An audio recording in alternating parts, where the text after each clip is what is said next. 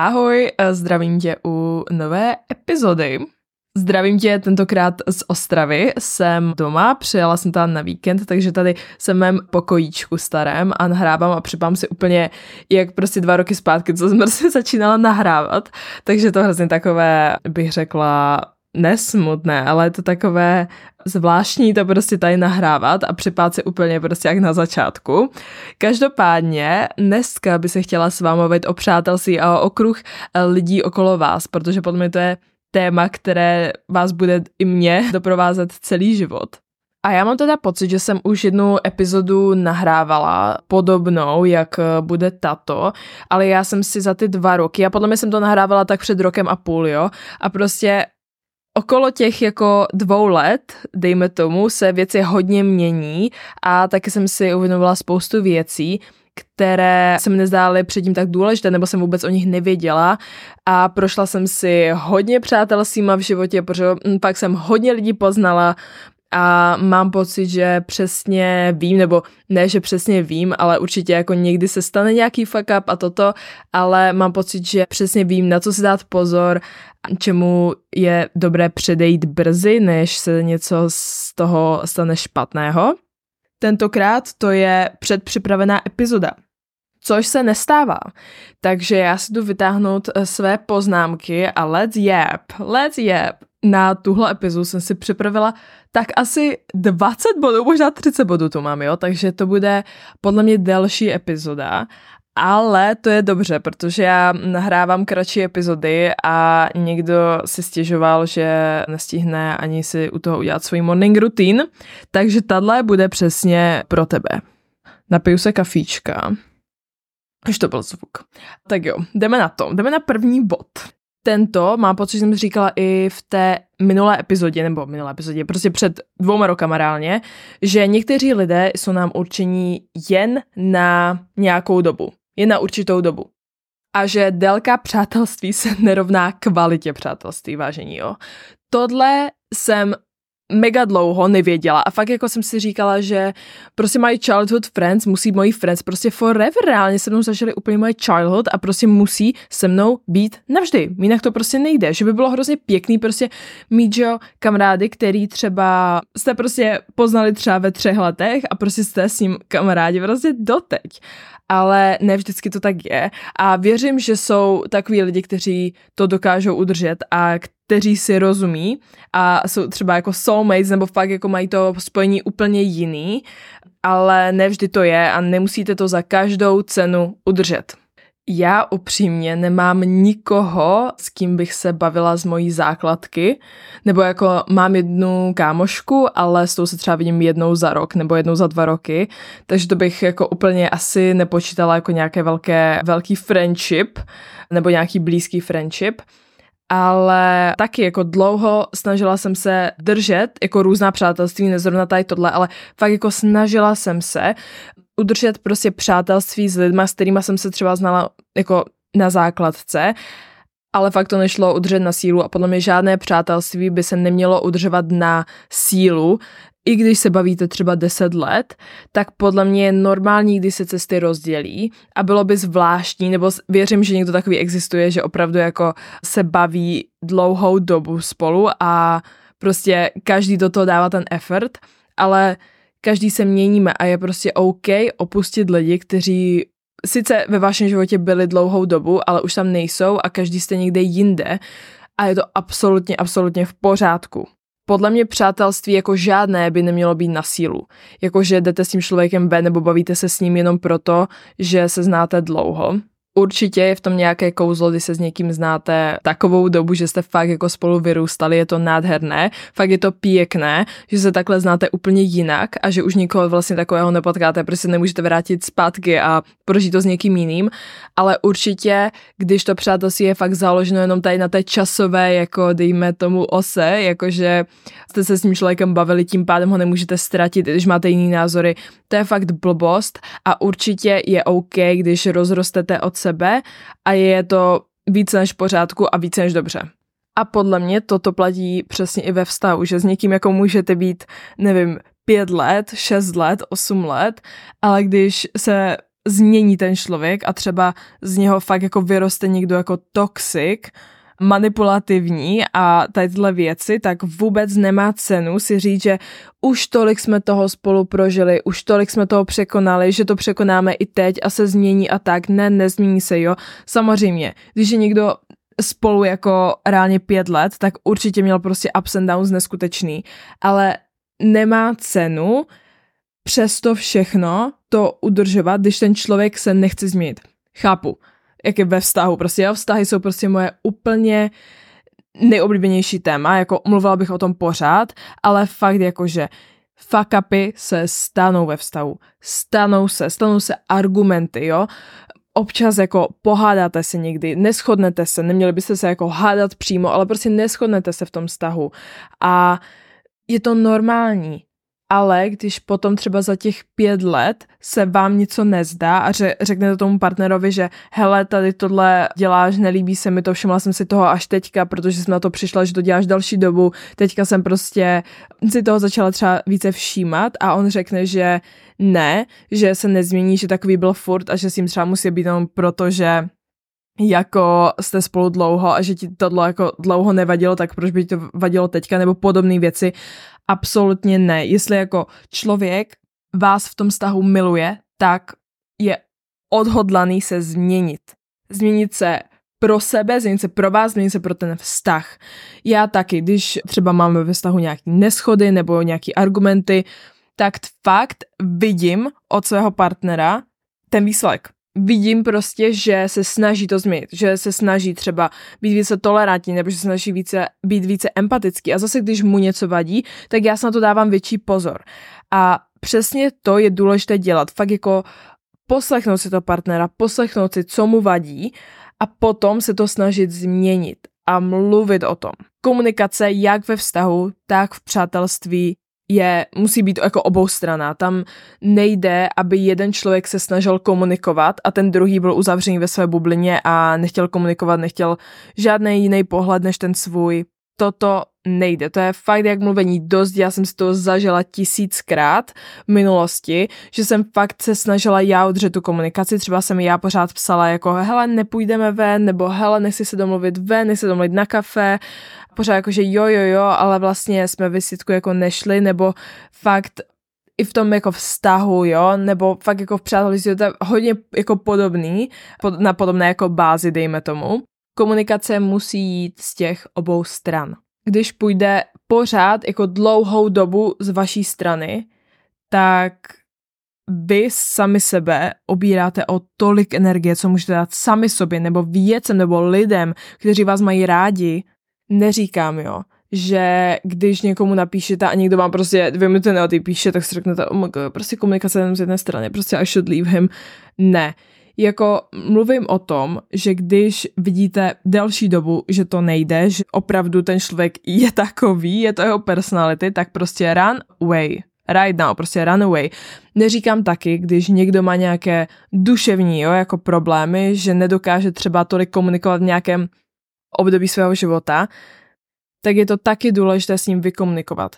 Můžete mu říct, hele, vím, že se procházíš špatným obdobím v životě, vím, že to je pro tebe těžké, vím, že nechci s nikým komunikovat, vím, že jsi uzavřel do sebe, tak prosím, mi třeba jenom jednou za 2 dny dej vědět, jak se máš. Jo, fakt jako úplně nějaký small steps, asi ten člověk fakt jako nebude chtít vůbec a vás to bude trápit, tak hádejte co, jako nejde to změnit. Když fakt jako obě strany nebudou chtít nějakým způsobem, tak to nepůjde. Já vám to řeknu na příkladu z mého života. Já jsem totiž měla situationship s jedním klukem, který trpěl právě mentálníma problémama a fakt jako často nekomunikoval a byl třeba zlej kvůli těm svým mentálním problémům, ale taky, jo, důležitý. Nikoho nelze omlouvat za jeho mentální problémy. Jako já jsem dlouhou dobu omlouvala jako svým blízkým to, že třeba, nevím, dejme tomu, že někdo si prožíval třeba nějaký, nevím, seasonal depression nebo třeba nějakou depresivní etapu života, tak byl třeba na mě hnusnej nebo tak, ale to, že má někdo mentální problémy, toho vůbec jako neomlouvá a to není vůbec jako že by na vás měl být jako hnusnej nebo něco a vy byste si to omlouvali jako no, ale on má třeba depresi nebo něco, on za to nemůže, on tak jako to nemyslí. On to tak přesně myslí, jo. Takže tak. A můžu vám to říct ze svého vlastního života, protože prožila jsem si takové přátelství, prožila jsem si takový situationship. Teďka ten kluk má holku, takže if he wanted to, he would prostě. Je absolutně OK, že se nám jakoby cesty rozdělily úplně a já nemůžu být šťastnější, ale jen vám říkám, že fakt duševní problémy, je to těžký, je to náročný, ale když ten člověk s tím nic nechce dělat a nechce s váma komunikovat, tak to je ten kámen úrazu.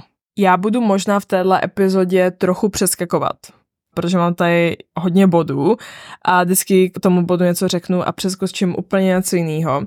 Ale mám tady, že energie se přenáší a vaše energie je vzácnější, než si myslíte. Já si vzpomínám, že já jsem měla několik přátelství, kde jsem se cítila ošklivá, cítila jsem se hnusná, i když jsem byla pěkná holka. Protože ten druhý člověk byl totálně insecure a tu energii přenášel na vás. A věřte mi, že taky to, s kým se bavíte, tak to je obraz vás samých. Já jsem třeba na energie jako hrozně citlivá. Jo? Kdyby tohle slyšel můj kluk, tak se jako klepe na čelo, protože moc nemá rád, když takové věci spirituální říkám, jo. Ale fakt to je pravda. Já jsem fakt jako citlivější člověk a já nevím, co to ve mně je, ale já dokážu kohokoliv rozbrečet, já dokážu kohokoliv jako rozesmát, já dokážu kohokoliv prostě vzbudit v něm to, co zrovna jako si myslím, že se mu třeba jako bude hodit nebo že mu pomůže. Ale to je jako fakt zvláštní, protože já dokážu jako kohokoliv rozbrečet, já rozbrečím dospělí lidi. Prostě já jsem s někým na kávě, on se tam rozbrečí v kavárně, jakože to nemyslím, jako že já bych mu něco řekla jako hnusného, jo, ale třeba mluvíme ne ani o citlivém tématu, mluvíme jako normálně a on už jako je tak jako emočně naladění na mě, jo, protože já jsem sama hodně emočně založená a hodně citlivý člověk, že já jako jsem hodně citlivý člověk a hodně dávám jako velkou váhu na ty emoce a jsem hodně emoční člověk, takže když je se mnou jako kdokoliv, já vám přísám, já fakt jakoby všechny kamarády, co mám nebo známé, tak jsem v nich probudila tohle. Jako fakt mi potom jako říkali, hele, proč já se cítím s tebou tak jako safe a tak jako, že můžu prostě mluvit a můžu se cítit prostě uvolněná a prostě projevovat emoce a jsem jako, protože já je projevuju sama jsem taková, tak když ten člověk potom s váma tráví čas, tak je taky takový. Obráceně, když je nějaký člověk třeba insecure nebo je závistivý nebo zlý, automaticky se naladíte na ten jeho vibe, protože my jako lidi chceme mít takovou tu adaptační jako schopnost, nebo máme takovou tu adaptační schopnost se přizpůsobit někomu v našem jako okolí, zrovna blízkém. I já sama, když jsem s tím nesprávným člověkem, a já to poznám, když jsem s tím nesprávným člověkem, já jsem zlá. Já fakt si začínám všímat věcí úplně jinak, když vím, že jsem s tím špatným člověkem. Fakt jako, já začnu jako prostě se sama sebe shazovat, já začnu shazovat ostatní lidi, já si říkám jako, hele, prostě to nejsem vůbec já. A takhle já například poznám, že se s tím špatným člověkem pro mě osobně, ty začnu mít takový pocity a začnu mít takové jako pochybnosti sama o sobě, tak to vím, že to není dobrý a že to přátelství prostě nebude ono. Taky si dávejte pozor, koho pouštíte k sobě domů. Já jsem tady těmhle věcem vůbec nedávala váhu třeba rok zpátky, jo, jako řekla jsem si, hele, ty energie se nevyměňují, to je prostě úplně tabu, o tom se stejně nemluví, to stejně jako není vědecky dokázáno.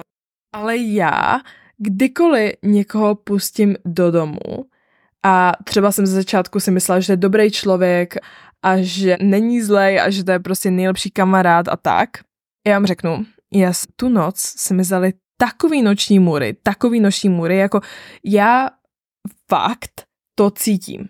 Já fakt cítím to jako přítomnost toho druhého člověka prostě jako energicky, že tam pořád jako zůstala ta energie třeba v tom bytě a já fakt třeba nemůžu usnout, mám problémy se spánkem.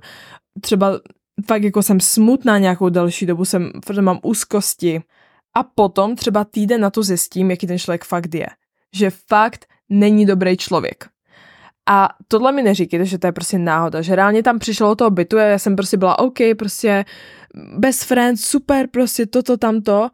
A potom v noci jsem měla úplně takový jako úzkostní stavy a potom jsem zjistila, že to vlastně nebylo tak. A když ke mně třeba přijde kámoška, kterou se bavím jako dlouho, hodně tohle, tak úplně prostě v klidu spím a tohle jo. Takže dávejte si pozor, koho pouštět do domu. Já reálně málo lidí, jakože já fakt jsem člověk, že já fakt jako si hodně chráním to své soukromí a hodně si chráním ty své hranice a já fakt, když někoho nemám dobrý pocit, tak se radši s ním třeba domluvím do kavárny nebo tak, než by ke mně měl přijít domů. Protože já jsem tato tak citlivá, že potom fakt jako se mi prostě dějí takové věci v noci. A to nemám jako v hlavě, že bych si řekla, jo, tady člověk blbý vibes, teďka se mu budu dít třeba špatné věci, ale to je fakt jako, že si myslím, že ten člověk je fakt jako super a potom to přijde. Prostě potom to hitne večer a já jsem jako, tyjo, prostě I feel kinda anxious, I feel sad, prostě I feel depressed. A takhle zjistím, že ta energie není dobrá a vždycky jako to fakt jako 100% funguje na mě, jako neříkám, že to tak je jako u všeho. Samozřejmě se vám něco zrovna může stát v ten den a můžete z toho být anxious, ale já to tak mám fakt jako z těch lidí, že jsem taková hodně citlivá na ty energie těch ostatních lidí. Takže tohle bylo spíš takové jako pro zamyšlení, že jestli jste se někdy tak třeba cítili v noci, tak to nemusí být úplně vaše chyba, ale může to být právě to vyměnění těch energií špatných. Potom mám tady další bod, jo, hodně důležitý, co je hodně důležitý si uvědomit, abyste prostě měli spokojený život. A mě to osobně hodně pomohlo, že je OK, že si s váma někdo nerozumí.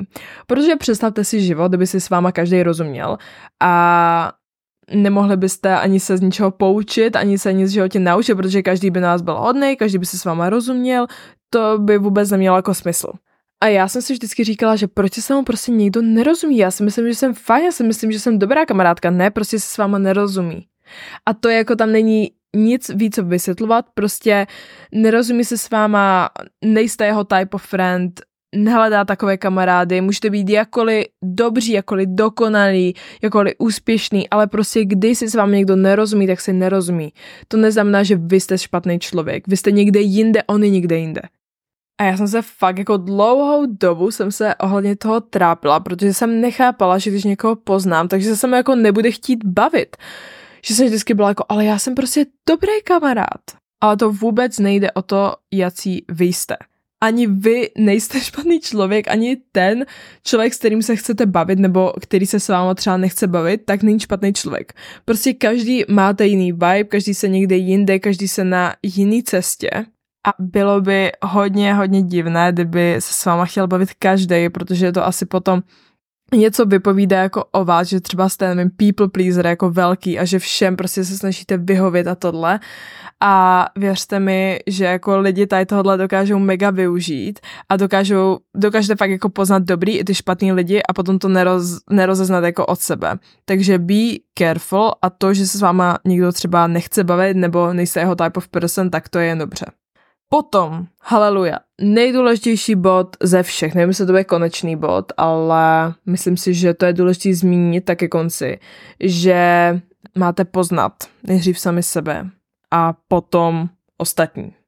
Jo, já často jsem si, nebo i teďka, jo, si všímám, to neznamená, že teďka mám všechno vyřešený a že prostě teďka hledám jenom best friends a prostě mám totálně nejlepší kruh kolem sebe a v životě už nikdy nikoho nepotkám špatného. To ne, jo, fuck up se prostě stávají, fuck up se dějou, je to OK. Ale všimla jsem si sama na sobě, že když mám nějaký nedořešený problém sama v sobě, nějakou issue, tak já to potom vidím na ostatních lidech. Jak jsem mluvila o tom, že jako ostatní jsou vaše zrcadlo, že si hledáte podobný prostě energies, tak přesně musíte poznat nejdřív sami sebe. Nejdřív, co vy přesně od přátelství očekáváte, co u přátelství hledáte. Pro někoho může být přátelství třeba jenom to, že jdete ven a máte se s kým bavit, ale nepotřebujete nějakou jako podporu. A já třeba u přátelství právě hledám jako tu podporu a tu radost z těch třeba úspěchů a právě třeba to podržení u toho, kdy třeba se něco stane. Jo? To je pro mě prostě nejvíc důležité v tom přátelství.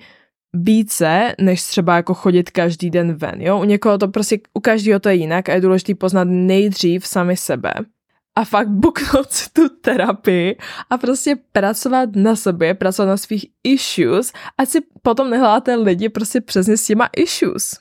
A věřte mi, že když tady tohle budete dělat, tak ten kruh těch nezdravých přátelství se bude velice, velice zmenšovat.